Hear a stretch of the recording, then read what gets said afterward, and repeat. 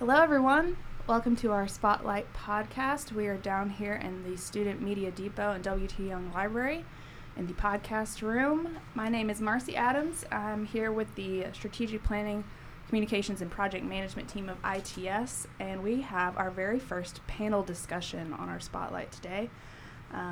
Today we're going to talk about the firewall project.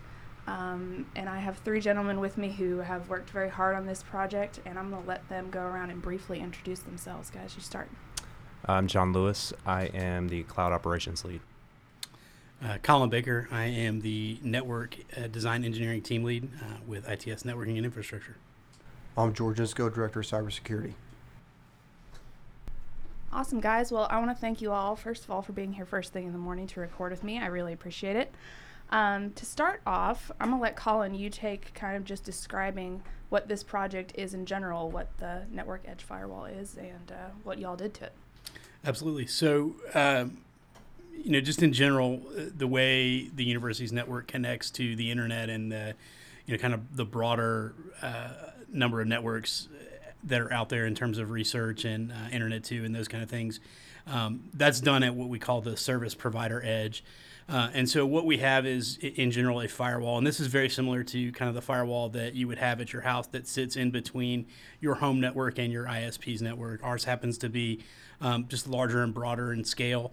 But it does a couple things for us. It allows us to use what we call private IP addressing. It translates that private IP addressing to public IP addressing. And then also it protects us from, kind of unauthorized access to the network. It has a means of filtering out what traffic is allowed to come into the university as well as go out of the university. So we have some kind of older hardware that we're interested in replacing. We've got some various reasons for doing that. But this project has been a project to kind of replace that firewall, upgrade that hardware, and there's a couple reasons we did that. We're trying to provide added capacity. We're trying to provide better redundancy. We're trying to provide scalability and growth for the future. And then we're also trying to provide Georgia's security team with a way to enhance our security posture, to be able to look for advanced cyber threats, to be able to help protect the data going into and out of the enterprise.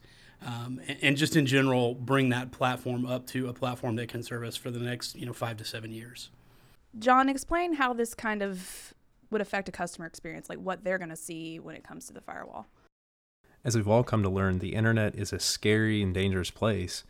And it was extremely important that our organization has the best technology that can protect our users and respond quickly to threats.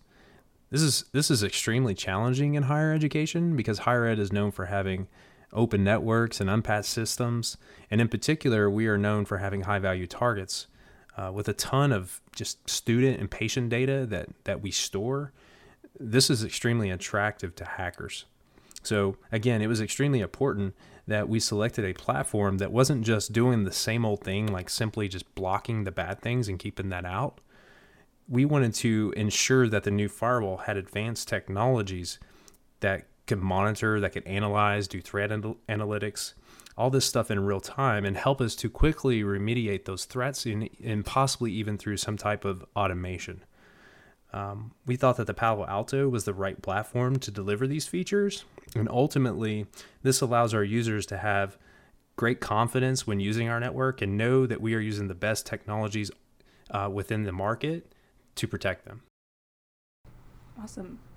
George, I'm going to let you follow up and talk about a little bit more from a cybersecurity perspective. I mean, I know this is setting groundwork for your team, but how do you really think it's going to affect what you all do?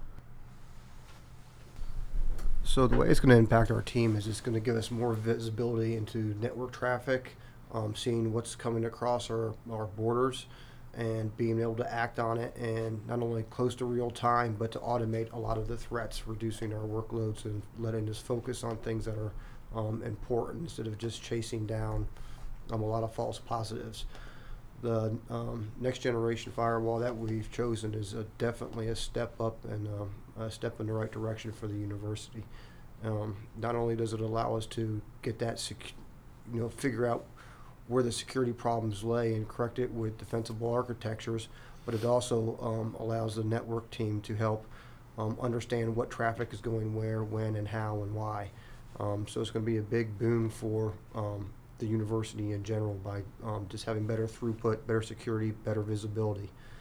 It also will impact the customers in a couple different ways. Colin mentioned the fact that we have increased the bandwidth. So I'm sure a lot of users during the day have seen that connection speeds to things like YouTube, Vine, and other media outlets where you're streaming media kind of slows at some points during the day, usually about 2:30 to 4 o'clock in the afternoon. Hopefully that goes away. We think it will.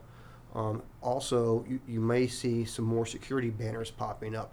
If you go to a malicious website and we see it, it's going to be blocked. We're not going to allow you to get there any longer. If you download a malicious file that you may not know is a malicious file, let's say that you've recently wanted to pick up Dungeons and Dragons with your kid, you don't want to buy a dungeon manual or something, you download a PDF. You don't know if that PDF is dirty or clean. The firewall will allow us to inspect it, and if it's dirty, we quarantine it. And if it's good, it passes. So it protects not only the institution itself, but the individual student, faculty member, or employee. So it's going to be really good for everybody, I believe. Just kind of elaborating on what George said there, the way firewalls have historically operated in the past is what we would call port and protocol based, meaning that in general the firewall blocked most traffic, and then you went in and you created an exception to allow certain types of traffic, and that may include things like web browsing or DNS traffic or things that you need to operate on a daily basis. And what we're seeing in terms of a cybersecurity threat is that the threats are learning to use those ports that they know are going to be open, right? So if they know that an enterprise has to allow outbound internet access, they're putting the threats in the replies to those internet access, or they're putting the threats inside of DNS traffic. And so what this firewall is really allowing us to do is inspect that legitimate traffic that we know we have to permit through the firewall to allow the university to function for these advanced threats. And just to provide an example of that, we migrated our guest network, which was behind a different firewall platform, in December to the Palo Alto platform. In migrating that, the same rule set really applied in terms of what traffic was considered legitimate and what traffic was allowed. And what we saw in the first 30 days was that we blocked more than 10,000 threats that we would have allowed before in the previous topology, and that was solely due to the Palo Alto being able to look at and examine that traffic and take action on the fact that it was seeing, threatening DNS entries or threatening web browsing traffic or anything like that. So those are the types of things that we're doing. I think overall the impact for guest users has been a positive experience. We haven't really had folks reporting that they're seeing a lot of block banners or anything like that, but what we're doing is we're blocking that on the back end, and it's just not ever affecting them. So great. Well, I know we're still somewhat in an early phase of this project, but I know you all have been working on it for a while, so talk about how it kind of started from getting new equipment in to kind of where you are now. Yeah, so we really started early in the spring last year, and that would have been, I guess, 2018. And what we did was we wanted to ensure that whatever hardware we bought was capable of being a platform that we could utilize for the next 5 to 7 years. Obviously, the advanced threat protection services are great, but if we can't accommodate the university's need for bandwidth and the ability to go into and out of the edge, which is where all of this traffic to the internet goes, then the platform doesn't do us a lot of good. So we really wanted to make sure that we felt comfortable with the solution that we were purchasing, and that we felt like the solution would meet our needs for the next 5 to 7 years. And so what we did is we worked with our vendors that we were considering for this project, which was Cisco and Palo Alto Networks, and we had them send us demo hardware early in the spring. We essentially built a full-scale replication environment for both vendors. And then we brought in Spirent Networks, who is a what they do is essentially throughput and bandwidth testing. And so we brought them in to help us analyze the platforms and to compare those two platforms one to the other. That gave us a really good chance to sort of see how the user interfaces were, to understand, how the firewalls themselves are configured. We had the vendors here to help us to make sure the platforms were set up properly to perform how we expected them to perform in the test. And it really just gave us a better feel for what we were getting into from a purchase perspective. Obviously, this is a significant capital investment for the university. It's something, as I mentioned, that's going to be around for an extended period of time. So we really wanted to feel comfortable with the purchase.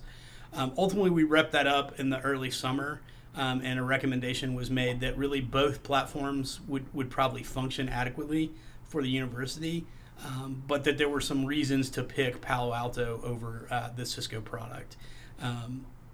Part of that was the things that they included in terms of their overall package of services. So like with that process, we got a resident engineer who's going to be on site here with us for a year to help us mature our security posture over time. And then additionally having a dedicated support staff that we can call essentially 24 hours a day, 7 days a week, 365 days a year, that's familiar with our environment, that's not just a normal first level kind of help desk technician that says, okay, well, have you turned it on and off again, right? Like, so, the package overall that Palo Alto presented was something we were really impressed with. And so we went ahead and made that purchase in the summer and started receiving the equipment in the fall. And then at that point started trying to get the equipment deployed. So where we're at this point in the timeline is that guest traffic has been migrated. That's been working through the new hardware since like the 20th of December. What we saw there was roughly a 100% increase in the amount of guest traffic that was able to flow through that firewall. So prior to migration, we were seeing about 2 gigabits per second worth of traffic, and we're now seeing about 4 gigabits per second worth of traffic. Since kind of coming back to campus in January, we've been working with Palo Alto to develop a migration plan to move off of the Sonic Wall and move onto the Palo Alto hardware for the majority of our production traffic. And so this is really everything that goes into and out of the internet, both for campus and healthcare. We expect that process to take maybe 90 minutes to complete. Honestly, we're hoping that it goes significantly faster than that, but we've prepared kind of our partners within healthcare and spread the word throughout the campus community that we're looking at trying to take a 90-minute change window to complete that activity. That'll involve us kind of copying over all of the existing policies that are in place on the Sonic Wall, both from a security perspective and a network address translation perspective, and then moving the routing to allow the traffic to flow through the Palo Alto firewall instead of the Sonic Wall hardware. So that's where we're at from a migration perspective. And then going forward after that, we're really going to be looking at the security of the platform, and there will be kind of additional changes coming maybe a month after we go live in terms of starting to implement some of the next generation features like antivirus inspection, like IDS, IPS.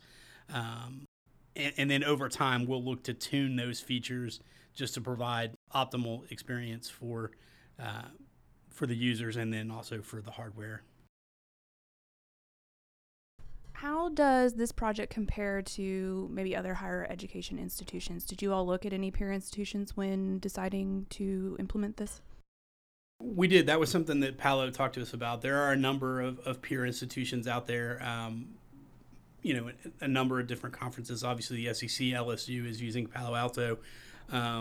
There are some other kind of Big Ten schools using Palo Alto. I know, I think Penn State is on Palo at this point, and Yale is going to Palo Alto. Obviously, they're not a Big Ten school, but there were a number of higher ed customers out there utilizing this platform. We also reviewed the Gartner data on the product, and Palo Alto is really a leader in the next generation firewall market space. So we looked at quite a few different elements as part of the purchase decision, and we really felt comfortable with the product before we. So for those who don't know, you three actually are technically within 3 different teams within ITS. So this project really did span kind of all of our ITS resources. Talk about how the collaboration worked for this project, and how you kind of leaned on each other to get this going? So our core team met multiple times, I think a week, to cover multiple subject matters. We pulled in different kind of service owner pockets. We got feedback from the community across campus. We were able to discover, I think, some weaknesses in our processes and other areas where we could improve within our organization. And this allowed us to build basically a framework for ongoing and future projects. Great. So I only have one more question for you all, unless you want to come up with more. What do you all see as the future for this firewall project and what it will do moving forward? I think for the security team, it's going to allow us to automate. I've already talked about this before, but automate a lot of the tasks. It's going to give us better insight and telemetry across the threat spectrum, allowing us to change some of our processes and procedures and create some defensible architectures where we can knock down giant, huge problems instead of playing whack-a-mole across the board. I also think that it will allow us to better utilize some of the tools that we already have. One of the things we haven't mentioned is the fact that Palo Alto has a very diverse and deep connection with other vendors, allowing us to use the tools that we have and allowing us to get a lot of synergy out of the firewall. I think that will be another thing that will happen sooner rather than later. I can't speak for the network team, but or the operations team, but I know that's what's going to happen with the security team. And from a cloud operations standpoint, we're looking to extend the Palo Alto firewalls into our cloud environments, into our cloud platforms, not only into, say, Amazon's AWS or Microsoft's Azure, but also into Office 365, because now we have the ability to inspect the traffic, like Colin mentioned earlier, and so we can start to correlate user traffic here on campus with user traffic in Office 365 to help protect those users as well. Yeah, what John really points out there is that the thing that we really like about this platform is the visibility that it gives, and George really points this out as well. But the visibility that it gives us into the traffic that's moving across the different areas of the network. Obviously, with cloud infrastructure and with users being located in a number of different environments, both here at the university and across the state as part of UK's broader reach. The challenge is for us is to try to inspect all that traffic and try to have an understanding of both what the traffic is and then what threats are present in the traffic. And as John mentioned, if we can get these platforms built into the cloud and we have the ability to inspect some of the traffic that's moving into and out of the cloud, it just gives us a better opportunity to sort of see what's going on and to make sure that our data is truly protected. The other thing that I think is really kind of game-changing for us is that at its heart, the firewall is no longer really a port and protocol-based firewall. It's really an application-based firewall. So what this is going to allow us to do is look at applications and take action on those applications kind of on a different level. So if you take Netflix, for example, we have to permit Netflix, right? We have a student population that lives here. They're here 24 hours a day. It's not really right of us to tell them what they can and can't do with their internet connection, essentially in their home, right? So,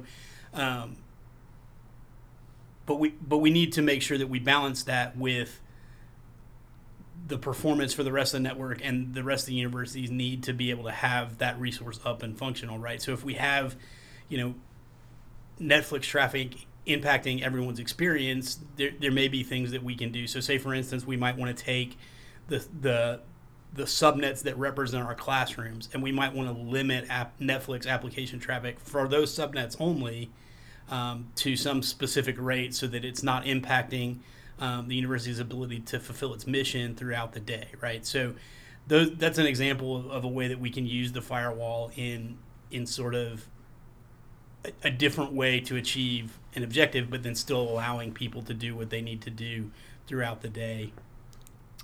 Also, making it a user-aware platform is going to allow us to better secure the data. So we might be able to put, segments behind the firewall that contain sensitive data, and rather than having to have rules for that firewall be based on where a user's IP address is, we can actually map that to a specific username. So if John happens to move from W.T. Young to the parking structure to the Hardiman building, his firewall rules will essentially follow him, throughout that movement. So if he's accessing, a website or a system that's, behind a firewall for whatever reason, as he moves throughout his day, that firewall rule will go with him rather than just sort of staying at wherever the source address was that rule originally was created for.